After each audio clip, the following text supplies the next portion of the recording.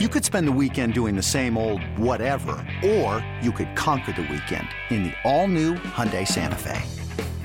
Visit HyundaiUSA.com for more details. Hyundai, there's joy in every journey. This episode is brought to you by Progressive Insurance. Whether you love true crime or comedy, celebrity interviews or news, you call the shots on what's in your podcast queue. And guess what? Now you can call them on your auto insurance too with the Name Your Price tool from Progressive.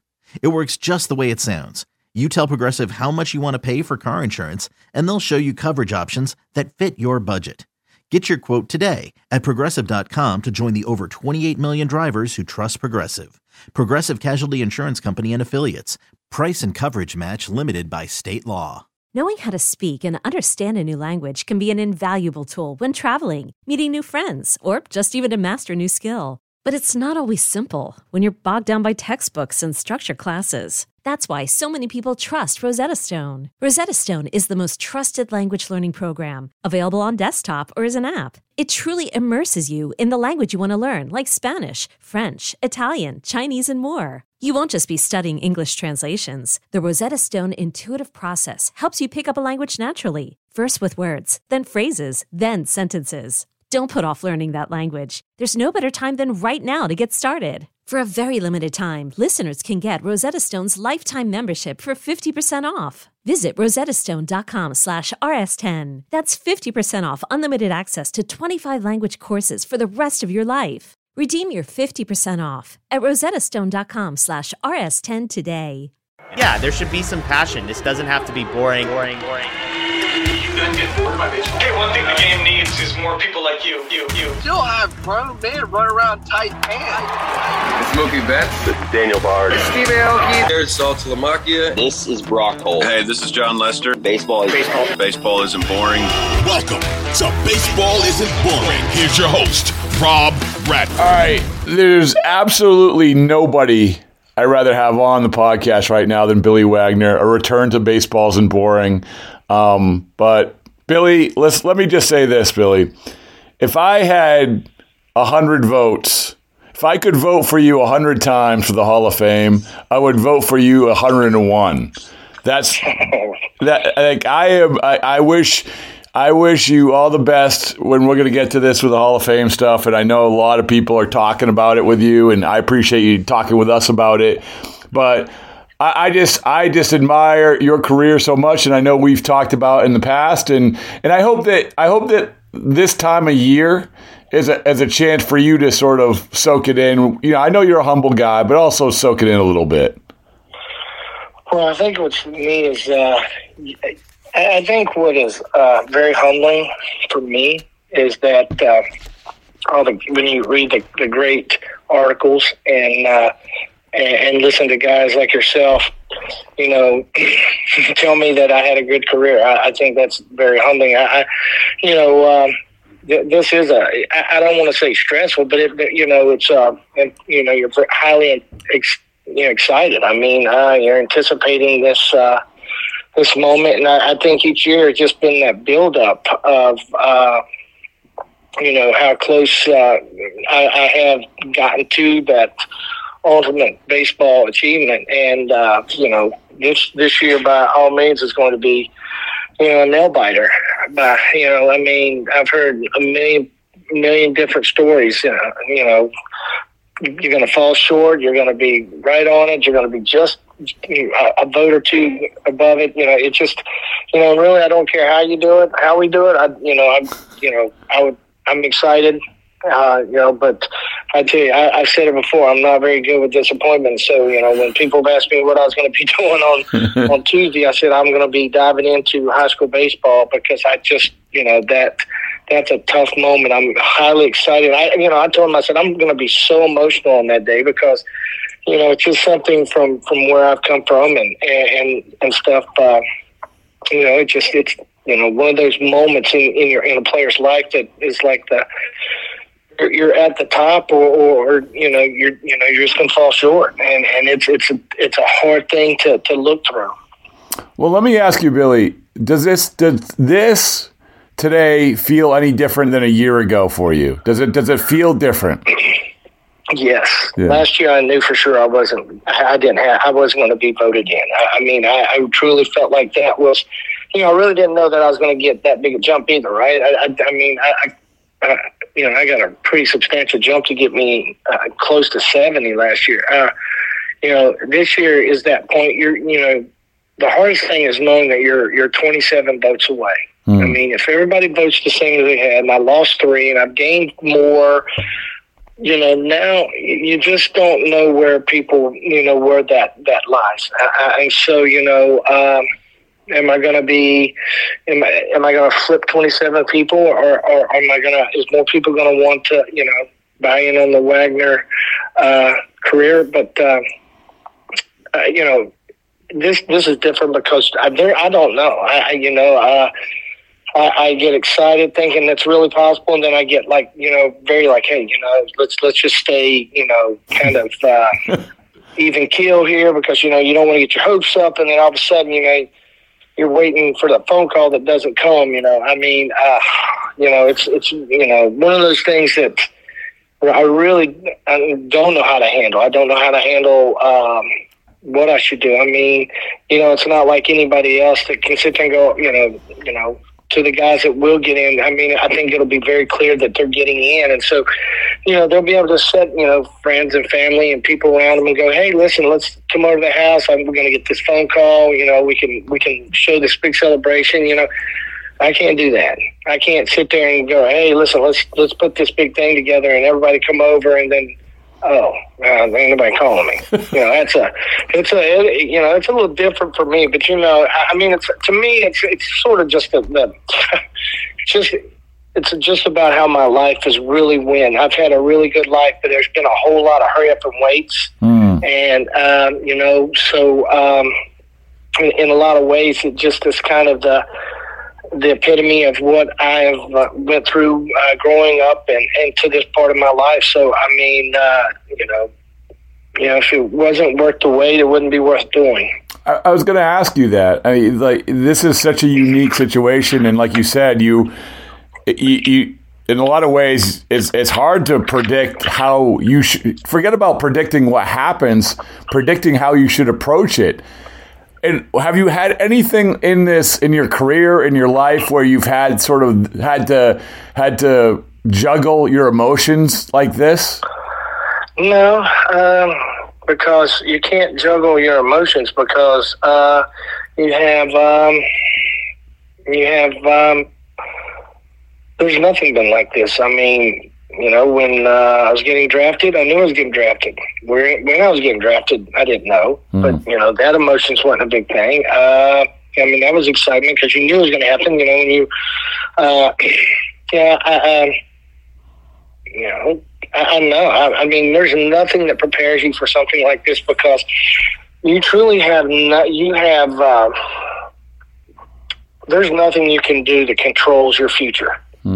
You're honestly, your future for the Hall of Fame is based on people you don't know that may not have even seen you. May not even, may really have no idea who you are. And so you're really being valued by people that, may watch basketball more than they watch baseball. They may, it's not a influence. And it's very difficult because you can't control anything. And so you're, like everybody tells me, hey, the one thing you can't do is say anything stupid. Don't say something stupid. Don't do something stupid. Don't hurt somebody's feelings. Don't do this. Don't make anybody sensitive. Just really. And so, the thing that I have done is, because of everybody knowing that I'm on the ballot, it's allowed me to kind of be out. And I do a lot of public speaking now to baseball events and talk to young groups and young kids about baseball. So it has helped me to create more, baseball awareness. But for myself, I have no idea how to handle any of this. A cool thing is listen, it's a long wait. It's 8 times on the ballot already. But a cool thing is that people have come to appreciate your excellence and what you've done over the years. When you're playing, it's sort of a whirlwind, right? But now people dig in. You look at that first ballot and how low you were, and I think that's, and correct me if I'm wrong, Billy, I think that's just sort of, to be perfectly honest with you, I think it's voters not doing due diligence. I think if you go back 8 years to the due diligence that voters did compared to now, I don't think it's comparable. I think there's more information. I think people try to find more information. And when they went to look for that information, all of a sudden it was, boom, there's Billy Wagner. He should be a Hall of Famer. Do you agree with that? Yeah, I mean, I think when I came on, I came on a very crowded ballot, too. You're coming on, and, I'm very lucky that I was able to stay on this long. And it was, when you had Barry and Roger and guys like that, on that ballot, it was a very dominated ballot of really all, in my opinion, guys that should be in the Hall of Fame and stuff. But I mean, you had to wait your turn to get till they came off, and then you really just worked your way to this point to where you might, and unfortunately, this was something I was told when my first year. I remember Jesus Ortiz saying, "Hey, listen, we want to make sure you get to your fifth year. In the fifth year, then things should start to start trending the way you want it to." Because 9 years ago, you're getting 10%, and you're like, and then the next year it's like 12, and then it's back to 11, and then it's, you're teetering, and you're like, wow, and there's no real traction. And then there's that one big jump, you jump to 50, and then all of a sudden it's 68, and then you don't really understand the process. And to this day, I don't understand the process because, my numbers didn't change. I mean, when you lose votes, them are always the confusing ones because you're like, did my numbers change? Did I get worse? But what you don't realize is that guy, all of a sudden, and I really, and I like the guys who can justify what they do. I think that is, I have no problem with that. I think Ken Davidoff said it the best. I really liked when he was on the Charlie Rose, and he said that, I'm not in his top 10, but I should be in the Hall of Fame. And so, I was like, I don't get it, but I can understand that. When you look on that ballot and you see all those names and you have 10 people to, I'm not sitting here saying somebody's wrong or somebody's right. I played against those guys. To be honest with you, I think what would be awesome is to have more player involvement that played against you, have more Hall of Famers that played against you, have influence. But, there's nothing like hearing, from your peers that you're a good player. It will always go further than the guy who doesn't know you and hasn't seen you. And, at this point, though, I'm as probably, confused about the process as I was when it first started, I guess. Well, there's a lot to pick through and a lot of reasoning. And I'm with you, Billy. I just, the ones that take you off the ballot or take after voting for you, I think that's just not doing due diligence. That's showing that you didn't do your work whatever year you voted, and that's just wrong. So anyway, that's my own opinion. But a part of it is there's a perception too that the voters are getting younger, they're prioritizing a little bit different things. But and I do think that what's interesting is you were so dominant, and the way that you were dominant would play to today's game, I think, more than ever. That's what I think. The velocity, the stuff, the approach, the flexibility, all of it. How do you feel about that? Excuse me. I don't know. I think the numbers say that by far and away that I could have played in this era. I think they're graded different in this era. I think something, the compliments that I've had in the past, I think Bruce Sutter said something to me one time the first time I met him. And I mean, I'd seen him play when I was growing up on TV, and you really can't really tell how great somebody is from TV. But being from Southwest Virginia and watching TBS and watching Bruce Sutter with the Cardinals and all these things, knowing how awesome he was because he loved baseball. He said something to me one time. It was probably the greatest credit because you could have played in my era. You could have played when I played. You play like we did.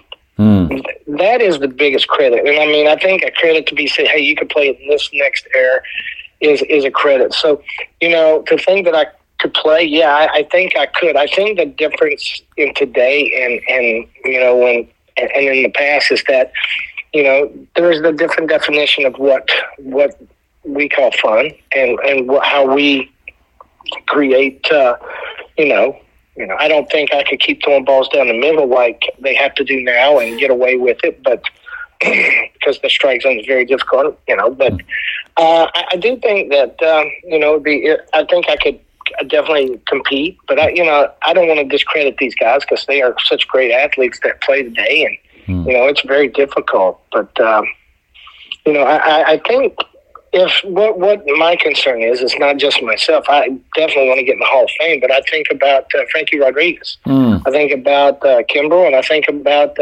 Kenley Jansen. I mean, these are great closers. These are really great players, and to how do you justify anybody in that regards if you're not putting certain people in? There's a real thought process for me because dominance is in a different way. Like Trevor to me dominated a game in a completely different way than me or Mariano did. And his dominance was you can't put your dominance on a save. Save is not the end thing because you can't control that. That's an uncontrollable thing. But I think dominance, when you look at it and you go, what's the batting average against? What's the strikeouts? When you're putting guys out there in 16 years and the league is honestly hitting under 190. I mean, what part of dominance are you want? I mean, when Hader gets to the point where he's going to have a chance, or Aroldis Chapman gets to the point. I mean, their numbers are phenomenal. But where do we draw the line to say somebody is dominant or not dominant? Because era to era is so different, and each person's dominance is different. Like I think like you think about how Andy Pettitte and Jamie Moyer and Pedro Martinez, those three guys, dominated the game and won close to 250 or more games in different ways. And out of that, there's only one person in there that's a Hall of Famer. But I mean, I think there's, the due diligence to understand what dominance is really the key. Yeah, I totally agree. I do think that's why we can't be obsessed over saves, especially going forward, because these guys, it's wherever you're called on, get guys out and get them out in a dominant fashion. That's certainly what you did. You had mentioned your peers, the importance of their perspective of you. I'm anxious to get your perspective of them, of some of these top guys, of the guys who are on the ballot. You have the Helton, you have the Beltre, you have Sheffield, you have a bunch of these guys. And we're in the business, and I voted for all these guys, and so I can give my take. But I don't know what it's like, Billy, to stand on a mound and face them. I want to get your perspective of some of these guys, about what you felt when you were facing a lot of them when you were playing. Well, I tell you, Gary Sheffield was one of the best in the game. I mean, we can all talk about links to something or links to this or links to that, but I'm going to tell you, when his numbers are put up and you really dive in, and I have, because I love baseball. I love looking at it. I love to see these numbers. You don't realize how unbelievable the numbers are that Sheffield throws out there. I mean, sitting close to 300, he's got close to 1,600 RBIs. I mean, he ranks in the top 20 in about every category over 500 home runs. I mean, stolen bases. I mean, you don't realize he wasn't the greatest defensive player, but Lord gosh, I mean, if we go back and look into the Hall of Fame about who was just all defense and who was all offense, I mean, there's quite an argument to sit there and talk about Gary and as being very adequate in that. He was a very good athlete because he was able to go from the infield to the outfield. I mean, I just think that when I faced Gary, you couldn't mess up. You knew that you better make a good pitch because you can't create longevity in those numbers at the same time. You don't get that. You have to be that good. And he was. And I mean, and for Todd, I'm biased. I mean, I'm very biased about Todd. I love Todd Helton. I mean, he's first of all, he's a left-handed quarterback, in which that automatically makes you a Hall of Famer in my book. But I mean, I just, I liked how he went about his business. He was a very accountable, I enjoyed competing against him. He had a home run off of me in Colorado, and you know what? That thing's going out if it's in New York or if it's in wherever. I mean, these guys were very good. I mean, the way he competed day in and day out. I mean, I remember having a conversation in April about how he was struggling hitting, and by the end of the year, he's hitting 340. Yeah. And so, I mean, this guy knew how to do it. I mean, career is career. My game, when I faced him, when I played on the East Coast, was no different than when I went out to Colorado and faced him. Yeah. I mean, it really wasn't. I mean, it wasn't like, oh my gosh, you stopped throwing breaking balls and you stopped throwing. No, I did the whole damn. My curveball and slider were just as good in Colorado as it ever was anywhere else. Yeah. I mean, so I think that guy was good everywhere, and that's unfortunate. And then I mean, Adrian. I mean, and that dude. I mean, he was just a great player. And I think what really, I mean, for me, the more being able to watch him his whole career is like when I faced him when he was young, he was very emotional. And I mean, and I could pitch on his emotions and get him out. Whereas, he figured that out. And I mean, that's a guy that went on to have a tremendous, I mean, he was a first round Hall of Famer. I mean, hands down. He was a great teammate, a great person to be around, a great, team leader, showed up every day, played hard. I mean, what's not to like about that guy? Yeah. I mean, I think you could say it about Utley, you could say it about Rawlings, you could say that about anybody that's on that list. I mean, I think, it's hard to point to anybody on there and say they're not winners when you're on that list. Who's the guy? Oh, first of all, Beltre, I'm with you on Beltre. And Beltre, I only covered him 1 year, but one of the toughest guys. I don't know. Mm-hmm.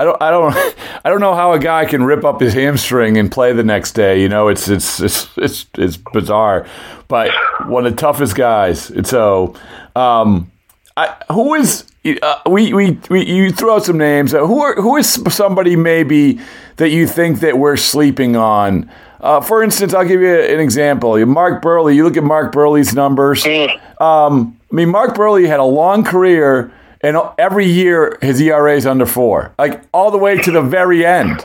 And so, whether it's him or whether it's anybody else on the ballot, who do you feel like is where maybe underrating as a player?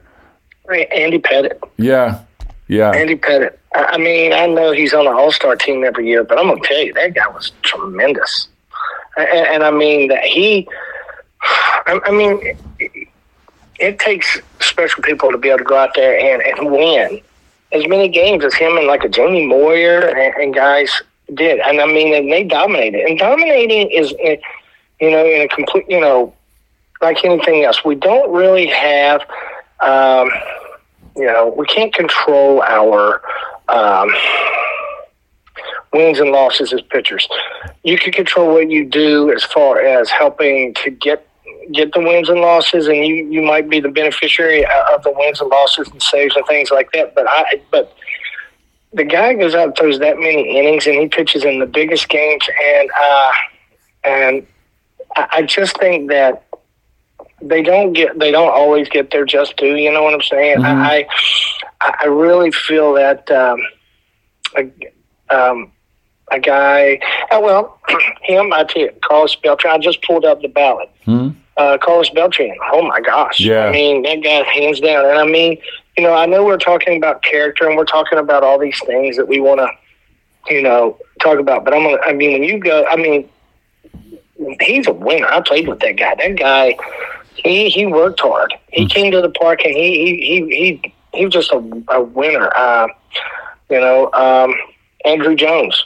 If you take Andrew Jones out of the lineup or out of the field for the Atlanta Braves, they don't make that run. They do not make that run. I mean, Glavine, Maddox, they don't, and Smoltz, they don't get 300 wins. They don't get close to 300 wins. I mean, they got, and you know what? Unfortunately, because being with the Astros, he was a sole reason we lost most of those games because he took hits away and he got the big hits. I mean, they were just tremendous. And I think, and now going back to these things too, I think if you have admitted, and I know people have this variation of PEDs, but if you admitted, if you went on the ballot and you said, hey, and you've served a suspension and you've done things, I think that is the ultimate, like, hey, you probably shouldn't get to be on the Hall of Fame because you admitted to it. You literally admitted to cheating. Now, for me, Manny Ramirez was probably one of the greatest hitters I've ever faced in my life. I mean, hands down. And I don't think PEDs had anything to do with him.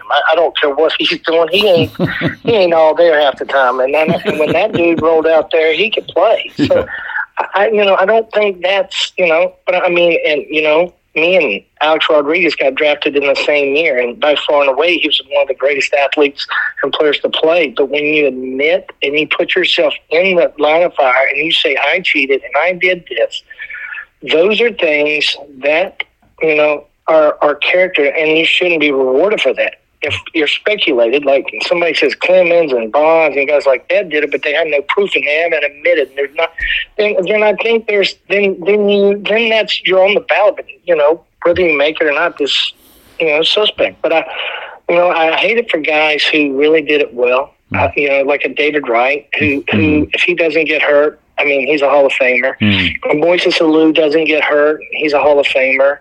I think a guy like Jimmy Rollins is a Hall of Famer. I think, I think there's a lot of guys on here that did it the right way. And,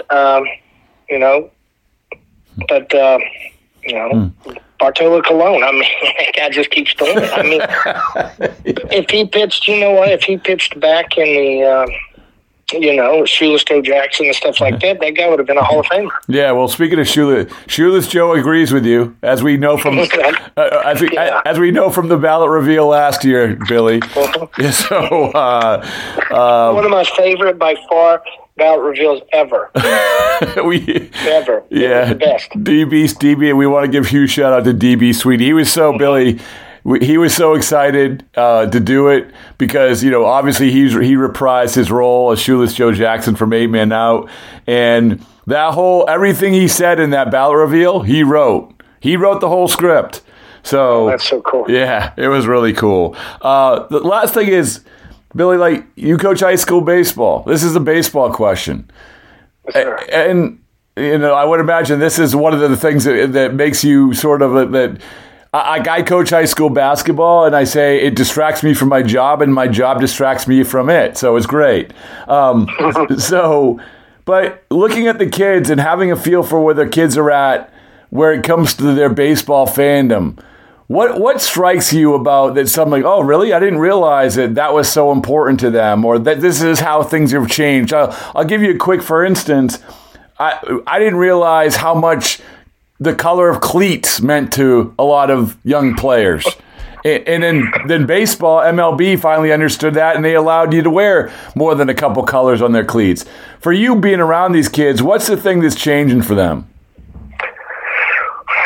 Sunglasses, glove colors, wrist tape, eye black. I mean, these are things, that when we were growing up, if you put wrist tape on it, it meant your wrist was hurting. And so guess what you're going to get? You're going to get a good combination of hard fastballs in and breaking balls that you had to reach for. Yeah. And so that's changed. The first time guys putting eye black on, that was something you did to block the sun. Now you've got, it's a tattoo. It's it's got crosses and you've got designs. And it's a who's who, what we're going to do. And then, but now, and all these things that we did when we were growing up, you didn't want to cause attention. When you look at guys like Pete Rose, or you looked at the older, the players that did the most were the players that didn't cause them the most attention. And when you think of the best of the best, you look at Ted Williams. Ted Williams didn't have any of that stuff on. He walked out there with no batting gloves. And I'm not saying that that's not, you don't need that stuff. But I just, when you were good, people knew that you were good. When we threw into somebody, if we knocked somebody down, Roger Clemens used to knock Bagwell down every spring training, and it had nothing to do with likes and didn't like. It was called respect. You only knew how to do those things. Now everything's hostile a little bit. Oh, he's throwing at me. No. It's you didn't. There's a level of feel that we've lost, and feel is a big word in our game now because the analytics is we've created analytics to stop feeling what we need, and so now we can see it. Now we talk about spin rate and exit velo, and so when I tell a kid when we're talking about that, the kid will ask me something about the spin rate, and I'm like, I have no idea what you're talking about. And it's an understanding that the terminology has changed. The thing is, I've had to learn how to really focus more on their terminology more than my terminology. And when you're growing the game, you can't grow and go, it's only going to be my way or the highway. But you've had to tell them that, these numbers are for the coach, not for you. They're for me to help you, not for you to tell me how good you are. Because, there's you can hit a ball 115 miles an hour, but if you can't make enough contact, you're not going to play. Right. If you can't do certain things and be productive, you can't play. And it don't matter if you're 1 out of 20 balls you hit 115 miles an hour, you're not going to play. There's a production and consistency, and so that's changed. But that's the thing. It is. There's a lot more cosmetics to the game than it used to be, and and I like it. And there's another word that likes to get thrown out a lot that I guess I call myself an old timer, but it's fun. I like to have fun, but fun was called winning. When you win, it's fun. That was fun. When you punch out the side, now that's fun. But if you punch out the side and you lose, it's really not fun. Because the whole point of keeping score is to win. And so if winning's not the priority, then what's fun about it? And I enjoy it. I remember having a conversation with Barry one time, Barry Bonds, and he, and he was asking me, and he was talking to me about some things, and he asked me about hitting a home run off of me. And I said, well, you've hit home runs off of a lot of better pitchers than myself. And I said, but let's think about it. If you hit a home run in a 2-run lead and it's a solo, and you twirl and you throw the bat and you make a big deal out of a solo home run, but you lose the game, what's the fun of that? But if you hit a 2-run jack off me and you take the lead and you win and you bat flip, let me tell you something. You can enjoy whatever you want. That is your preference. But I think there's an idea of fun that is lost. And to hit a home run in today's game, 950 feet, and stand there in the first inning and look at it like you just accomplished the greatest feat ever. Back in our day, you wouldn't have got a second at bat. and it's not saying, and it's, and I know hitters will tell me, my son tells me this, and he's a hitter. He goes, well, make a better pitch. And I tell him, the next one will be a better pitch. The next one will be a much better pitch. And the difference will be is how will you get out to me? Will you hobble or will you be carried out to me? I love it. Because that's just how the game was played. You just, I mean, a guy took a big swing, and then that was that strategy of the game. After the game, it wasn't personal. I mean, it wasn't personal. It wasn't. It was just part of the game, and nobody took it that way. But I tell you, it's just, I don't, we were talking earlier about could I pitch in this era? Yeah. The only reason I think I would struggle in this era is because I like the pitching in. Yeah. I like to double up and, pitch might get away from me. And that gave me that uniqueness that, oh, my God, that guy, he could hit me. That's going to hurt. And so, where now you've got that box. And, that umpire, creating space inside to give yourself a little mistake room. You can't do that very often now. No, I love it. You're getting me fired up. I'm ready to go. Let's go.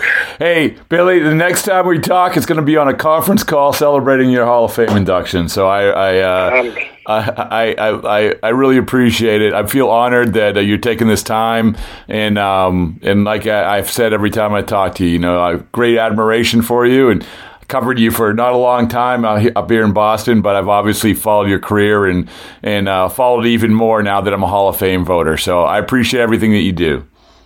Well, I appreciate the support, and it's always great talking to you. All right.